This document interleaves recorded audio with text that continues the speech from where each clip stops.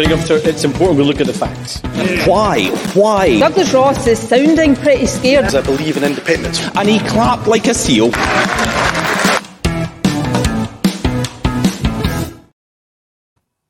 Hello and welcome to the latest Planet Holyrood. I'm Paul Hutchin, the political editor of the Daily Record. Joining me this week are regulars Hannah Roger, who's the chief reporter of the Sunday Mail, and Douglas Dickey of the Scottish Daily Express. So I thought this morning that the first item we would discuss is a look back at the Labour conference in Liverpool, but a major story broke, which has kind of gazumped that. That is, of course, the defection of Lisa Cameron from the SNP to the Tories at Westminster. So she's now a Tory MP. Not exactly great news for Humza Yousaf a couple of days before his conference starts in Aberdeen, but I think that one of the themes of Humza's leadership has been pretty unlucky with timing. I think that it was at Holyrood when he was given a major speech, Colin Beattie was arrested as part of Operation Branchform. So I think this is probably another example of him just not being able to catch a break. Hannah, let's start with you. You used to be the Westminster editor at the Herald. I would imagine that you've had a number of dealings with Lisa Cameron. What did you make of this defection? Well, you know, regardless of any dealings with Lisa Cameron or not, I think it's absolutely mental. I mean, it's, you know, not... If you think about Lisa Cameron as a person, it's maybe not that surprising, but just it's completely unprecedented. We've never had this situation before where we've had an SNP. I don't think we've had an SNP go to the Tories because, you know, one of the things I'm quite interested in is how she squares such opposing views on the Constitution. You know, I guess that's why we don't see these defections happen. We don't see Tories go to the SNP and vice versa, because they are so opposed to, you know, on the constitutional issue that it will be interesting to see how she, you know, squares that personally and also, I guess, to her own constituents. I think that if we do look at Lisa Cameron as an individual, I think it's been quite clear for some time that she's not been particularly happy in the SNP. I think, you know, from speaking to contacts and things over the past couple of years, but obviously today, because this has happened, you know, there was this sense that she was a bit of a sort of outlier. She didn't seem to have that many close friends within the party down in Westminster. And I think that that's been quite challenging. She's obviously heavily involved in APPG. So that's, for those who don't know, it's all party parliamentary groups. She's on a large number of them. So obviously she's kind of thrown herself into that, possibly because she's sort of been, I guess, shunned by her own party. But, you know, in terms of why she doesn't have these sort of connections within the party or why they've kind of taken this stance, you know, she's said that she's been bullied because of her defence of the victim involved in the Patrick Grady case. But from my understanding, this kind of treatment of her has been going on since before that happened. So, you know, I'm not sure what it is about her, maybe personally or whatever, that she's maybe just not really got on very well in the SNP.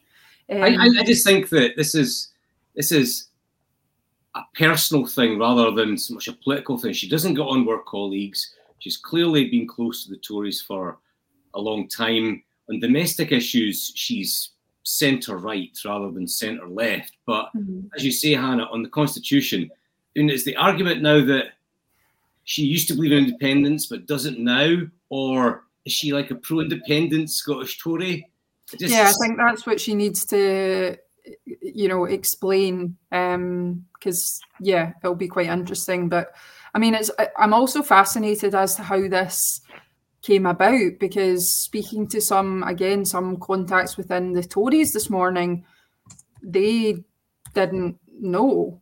No. So, you know, whether that's true or not, I don't know, but it's kind of all being pushed as, oh, this was Rishi Sunak's whole thing, and it's a coup for Rishi and stuff. I think Rishi Sunak's got enough going on, without trying to convince Lisa Cameron to join the Tories, but you never know. Douglas Rock operation. That's my sort of take on Well, if it was Douglas Ross, he's not getting the credit for it. It's all been Rishi's great plan, apparently. So Douglas, a rare bit of good news for the Scottish Tories, if you want to look at it from that perspective. Yeah, I mean, I think it's good news for the Scottish Tories. I think it's good news for Scottish Labour. It's allowing them to bring back that tartan Tory attack line towards the SNP. It's funny what you said before, Paul, about Humza Yousaf not being able to catch a break. I don't think he could buy good luck at the moment, but the Colin Beattie thing was very much out of the blue and not within anyone's control really, apart from obviously Push Scotland. But I don't think there's any doubt that Lisa Cameron has timed this to inflict maximum damage on Humza Yousaf and on the SNP. I mean, 2 days before the party conference, from a kind of onlooker, from a title that's obviously not a massive fan of the SNP, it's just quite funny, it's like she couldn't really have done anything else more damaging. I think even calling a by-election wouldn't have been as damaging as that. I know that's something that she'd threatened to do if she was deselected, and obviously that decision's been made, I believe, today. I think the word is that she's not going to seek re-election. From a Tory point of view, they've got her on the bench now for a year, maybe. What is her views on independence? I think she said that she's realised that we're better off finding, solutions together. I couldn't agree more, Lisa. Whether she actually believes that or not, I don't know. But I mean, it's just such, like Hannah said, it's just mental, but incredibly watchable. I feel as though we're watching a car crash within the SNP right now, and people can't take their eyes off it. You do make a good point, Dougie, about the selection contest that she was currently in the middle of. I think the result is tonight. I think it's clear she was going to lose that. So effectively, she was going to be deselected. Grant Costello was going to win. So I don't think we can downplay the fact that she's maybe trying to save face as well, because being deselected would be an utter humiliation. Yeah, absolutely. I mean, I think a bit of A, a bit of B, a bit of column A, a bit of column B here. She wants to inflict maximum damage, and also she doesn't want to go through the humiliation of being deselected. At the same time, I've seen, SNP sources suggesting, this has been on the cards for a while. We're not surprised. Good riddance. I mean, I think there's a bit of turd polishing going on here. They were quite happy for her to run on an SNP ticket 3 times before. I know, obviously, 2017, 2019, they'll claim that the snap election meant that they didn't have time to select a new candidate. But I'm not just buying that. I think they're trying to save face, and I think Lisa Cameron's trying to save face, and I think the SNP are trying to save face. But she's definitely going to be the one who's happier with her day's work, I think. Anna, what do you think people are going to be talking about at this week's SNP conference? Lisa Cameron. I think, as much as they won't admit it, they will not admit that this is what they're going to be talking about, but it is what they're going to be talking about. I think that they'll be, talking about the amount of money that Nicola Sturgeon's being paid for her book, which is quite a juicy sum. Mm-hmm. And I think they will be talking about, what else would they be talking about? Maybe the finance investigation, although they don't really seem to want to talk about that in the moment.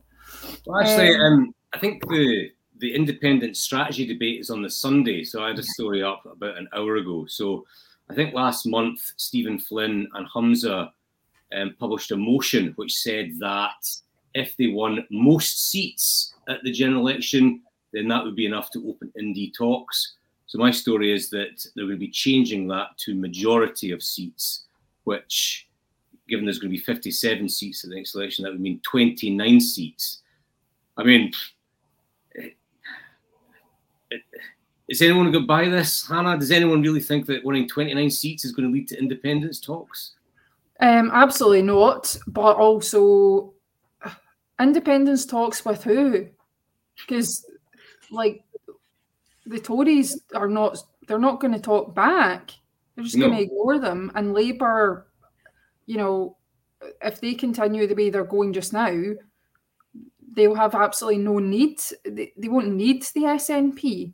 I mean, obviously, we've had the by-election, and then if you kind of, I know it's a by-election, so you can't really expand it out to be an indicator of the general election. But if you did, you know, the SNP are going to be in for a bit of a rude awakening.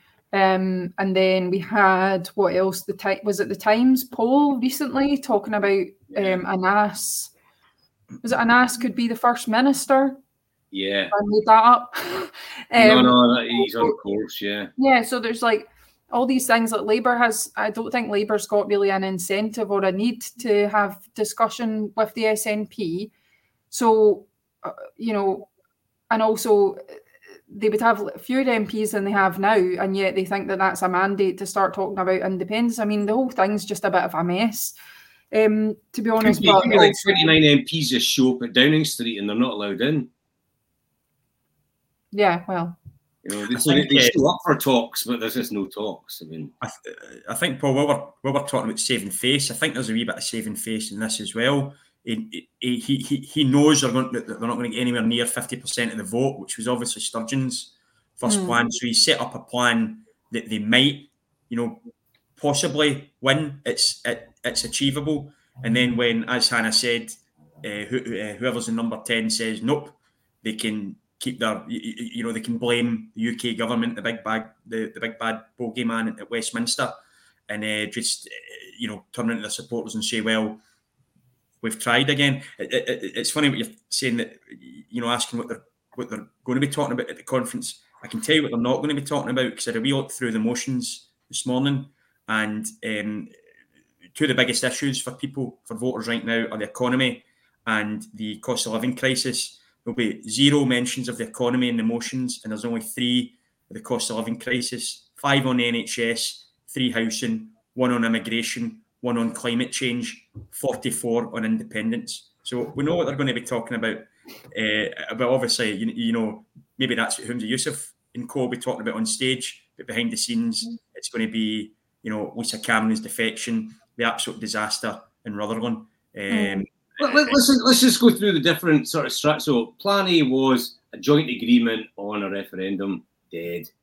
Plan B was Holyrood going it alone, Supreme Court killed that. Plan C was Sturgeon's de facto referendum, that's dead. Plan D was most seats, that seems to be dead now. So I think we're on Plan E, which is majority of seats. I mean, we're literally going through the alphabet on this. You know, how long will Plan Z? Yeah, I can't wait. Yeah. To be fair, I am looking forward to this conference. I think it will be a good one.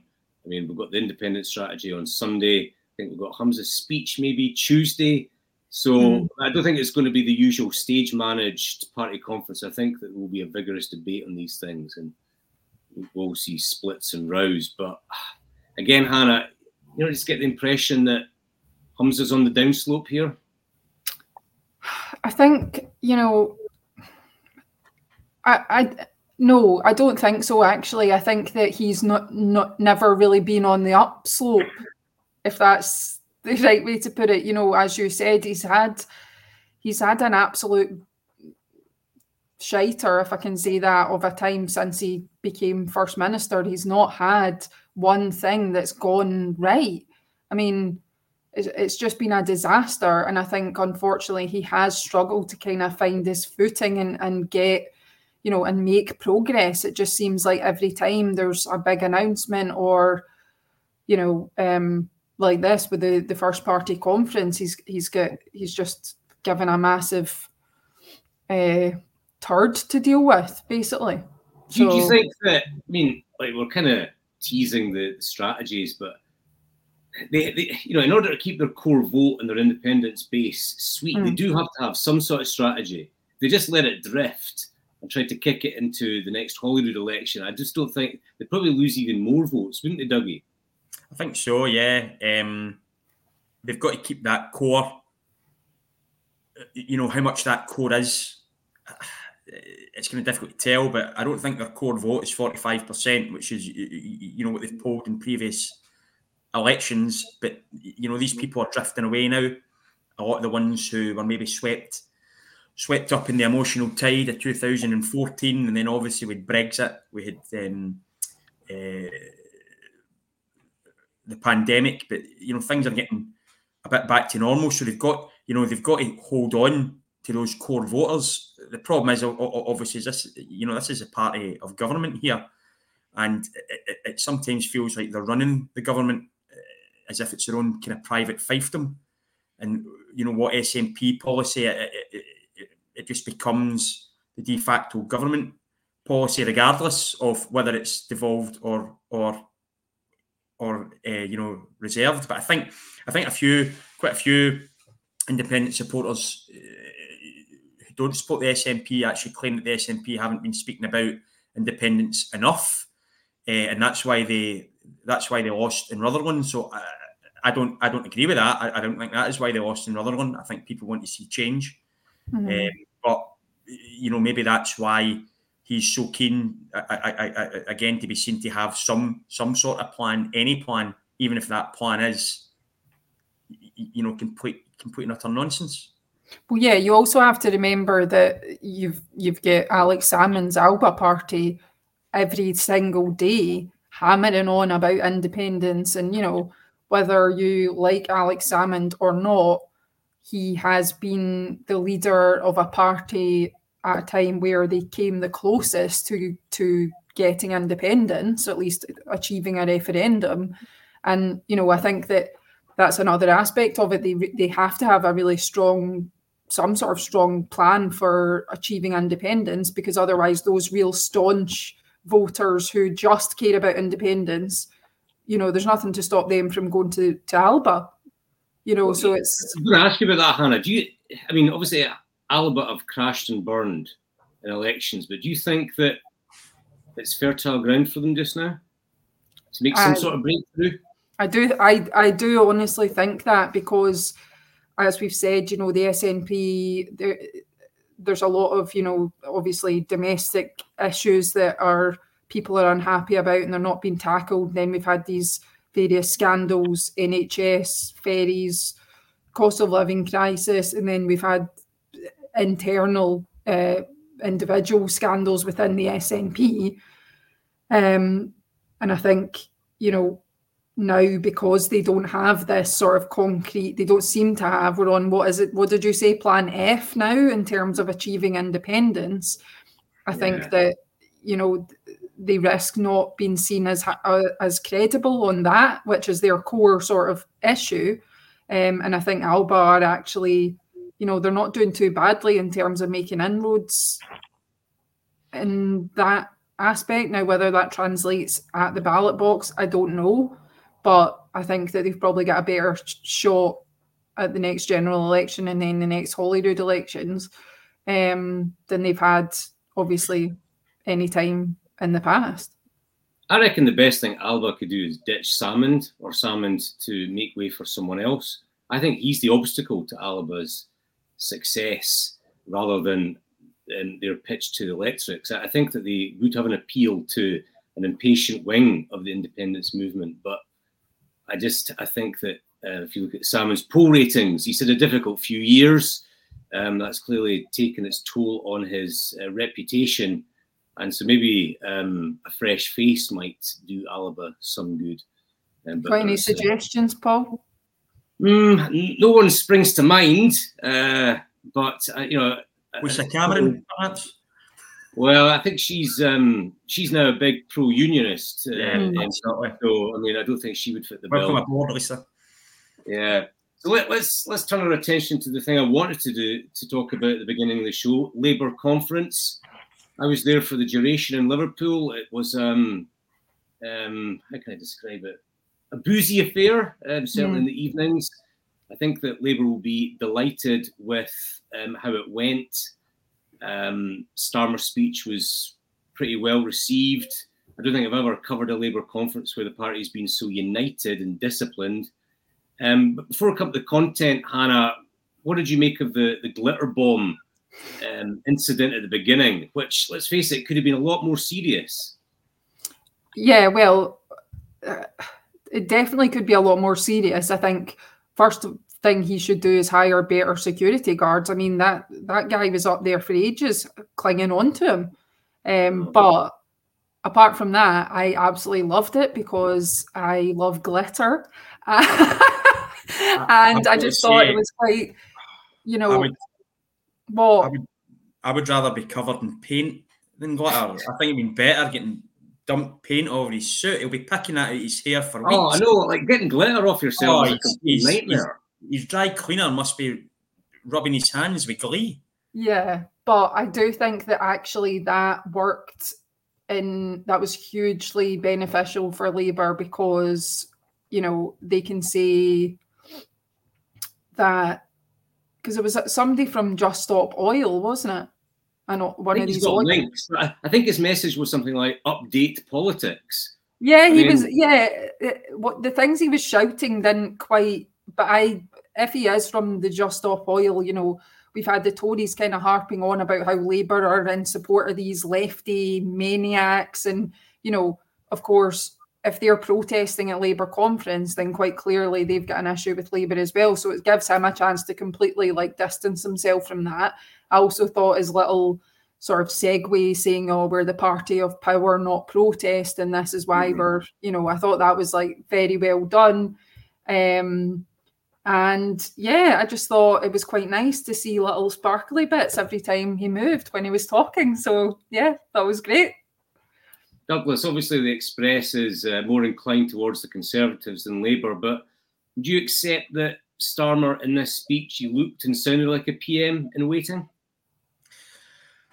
I think he certainly exuded confidence. I'm not a massive fan of party conference speeches. They're often quite light in detail, and I think this one was kind of no different. But he's certainly cutting a confident figure, maybe more confident than he's been in the past. It's very hard to see anything other than a Labour victory at the next general election. Although I noticed that they didn't introduce him as our next Prime Minister. I think they're trying to guard against a bit of triumphalism there, and obviously we've all been there before with Labour. So yeah, I think the big question that came out for me after it is, what does this mean for the man on the street? Tax plans. He was quite light on his kind of tax plans. I know he spoke about the tax on the private schools and taxing on non-doms and whatnot. But for us in the street, what is a Labour government going to mean for the average man, but or woman, sorry. But all in all, I think he'll be sitting there absolutely delighted with how it went.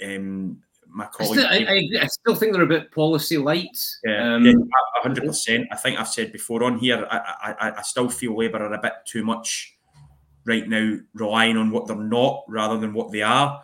Of course, you don't interrupt your enemy when they're making a mistake, and the SNP here are making mistakes every day, and the Tories down south are also making mistakes. The big thing for me as well is he obviously sees Scotland as the key battleground. I think Anna Starmer and Michael Shanks were the only two politicians he actually mentioned by name in his speech, so it shows how much of a focus they're going to have on Scotland during the election. And then I guess the challenge there is to see how a Westminster government, a Labour government at Westminster will benefit people in Scotland, and whether that can, from a Labour point of view, can that pave the way for a Labour government at Holyrood?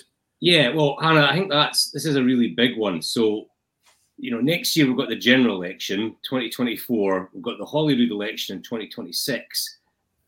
I think a key issue is what impact will a Keir Starmer victory have on Anas Sarwar's chances of becoming First Minister? And I guess it all depends on how successful Starmer is. So if he has a nightmare 2 years, it's going to be difficult for Anas. But if he manages to front load quite popular, bold policies into the first 2 years, it will be a sort of springboard for Anas. Is that how you see it?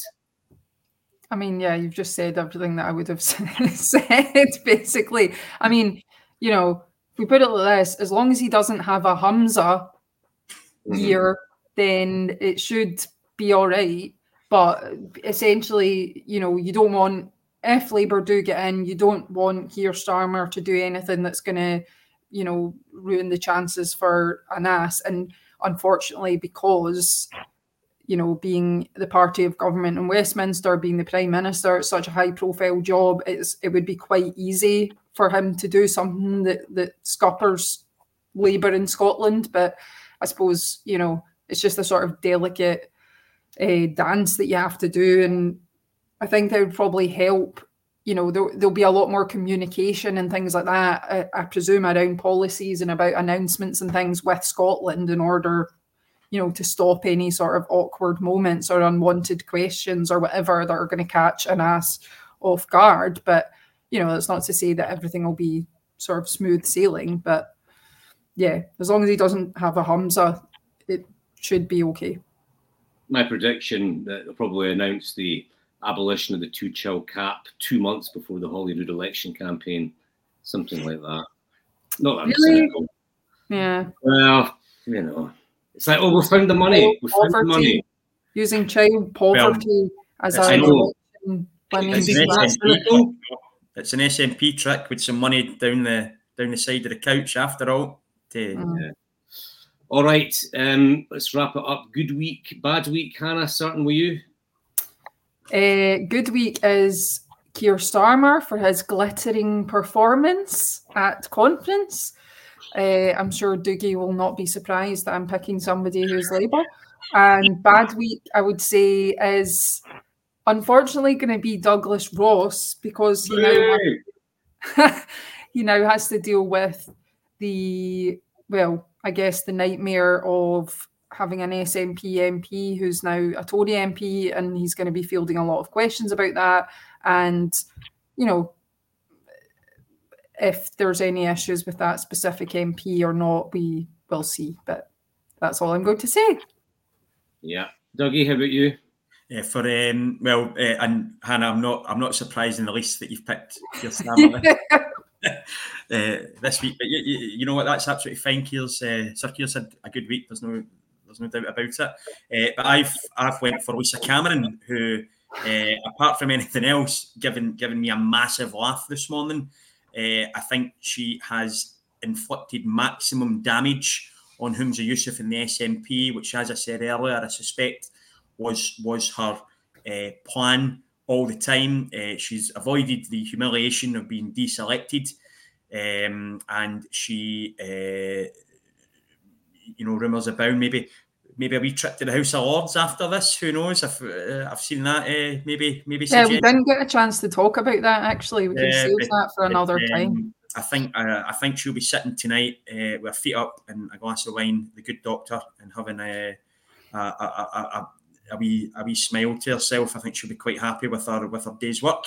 For bad week, I've went for the Scottish Greens. Obviously, I'm not going to get into the geopolitical situation in the Middle East, but I think Maggie Chapman and Ross Greer have rightly been heavily criticised for their initial response to the Hamas attack on Israel. There's not much more to say about it. It was really despicable, the way they came out with that. I think the Greens have cemented themselves as the real nasty party of Scottish politics.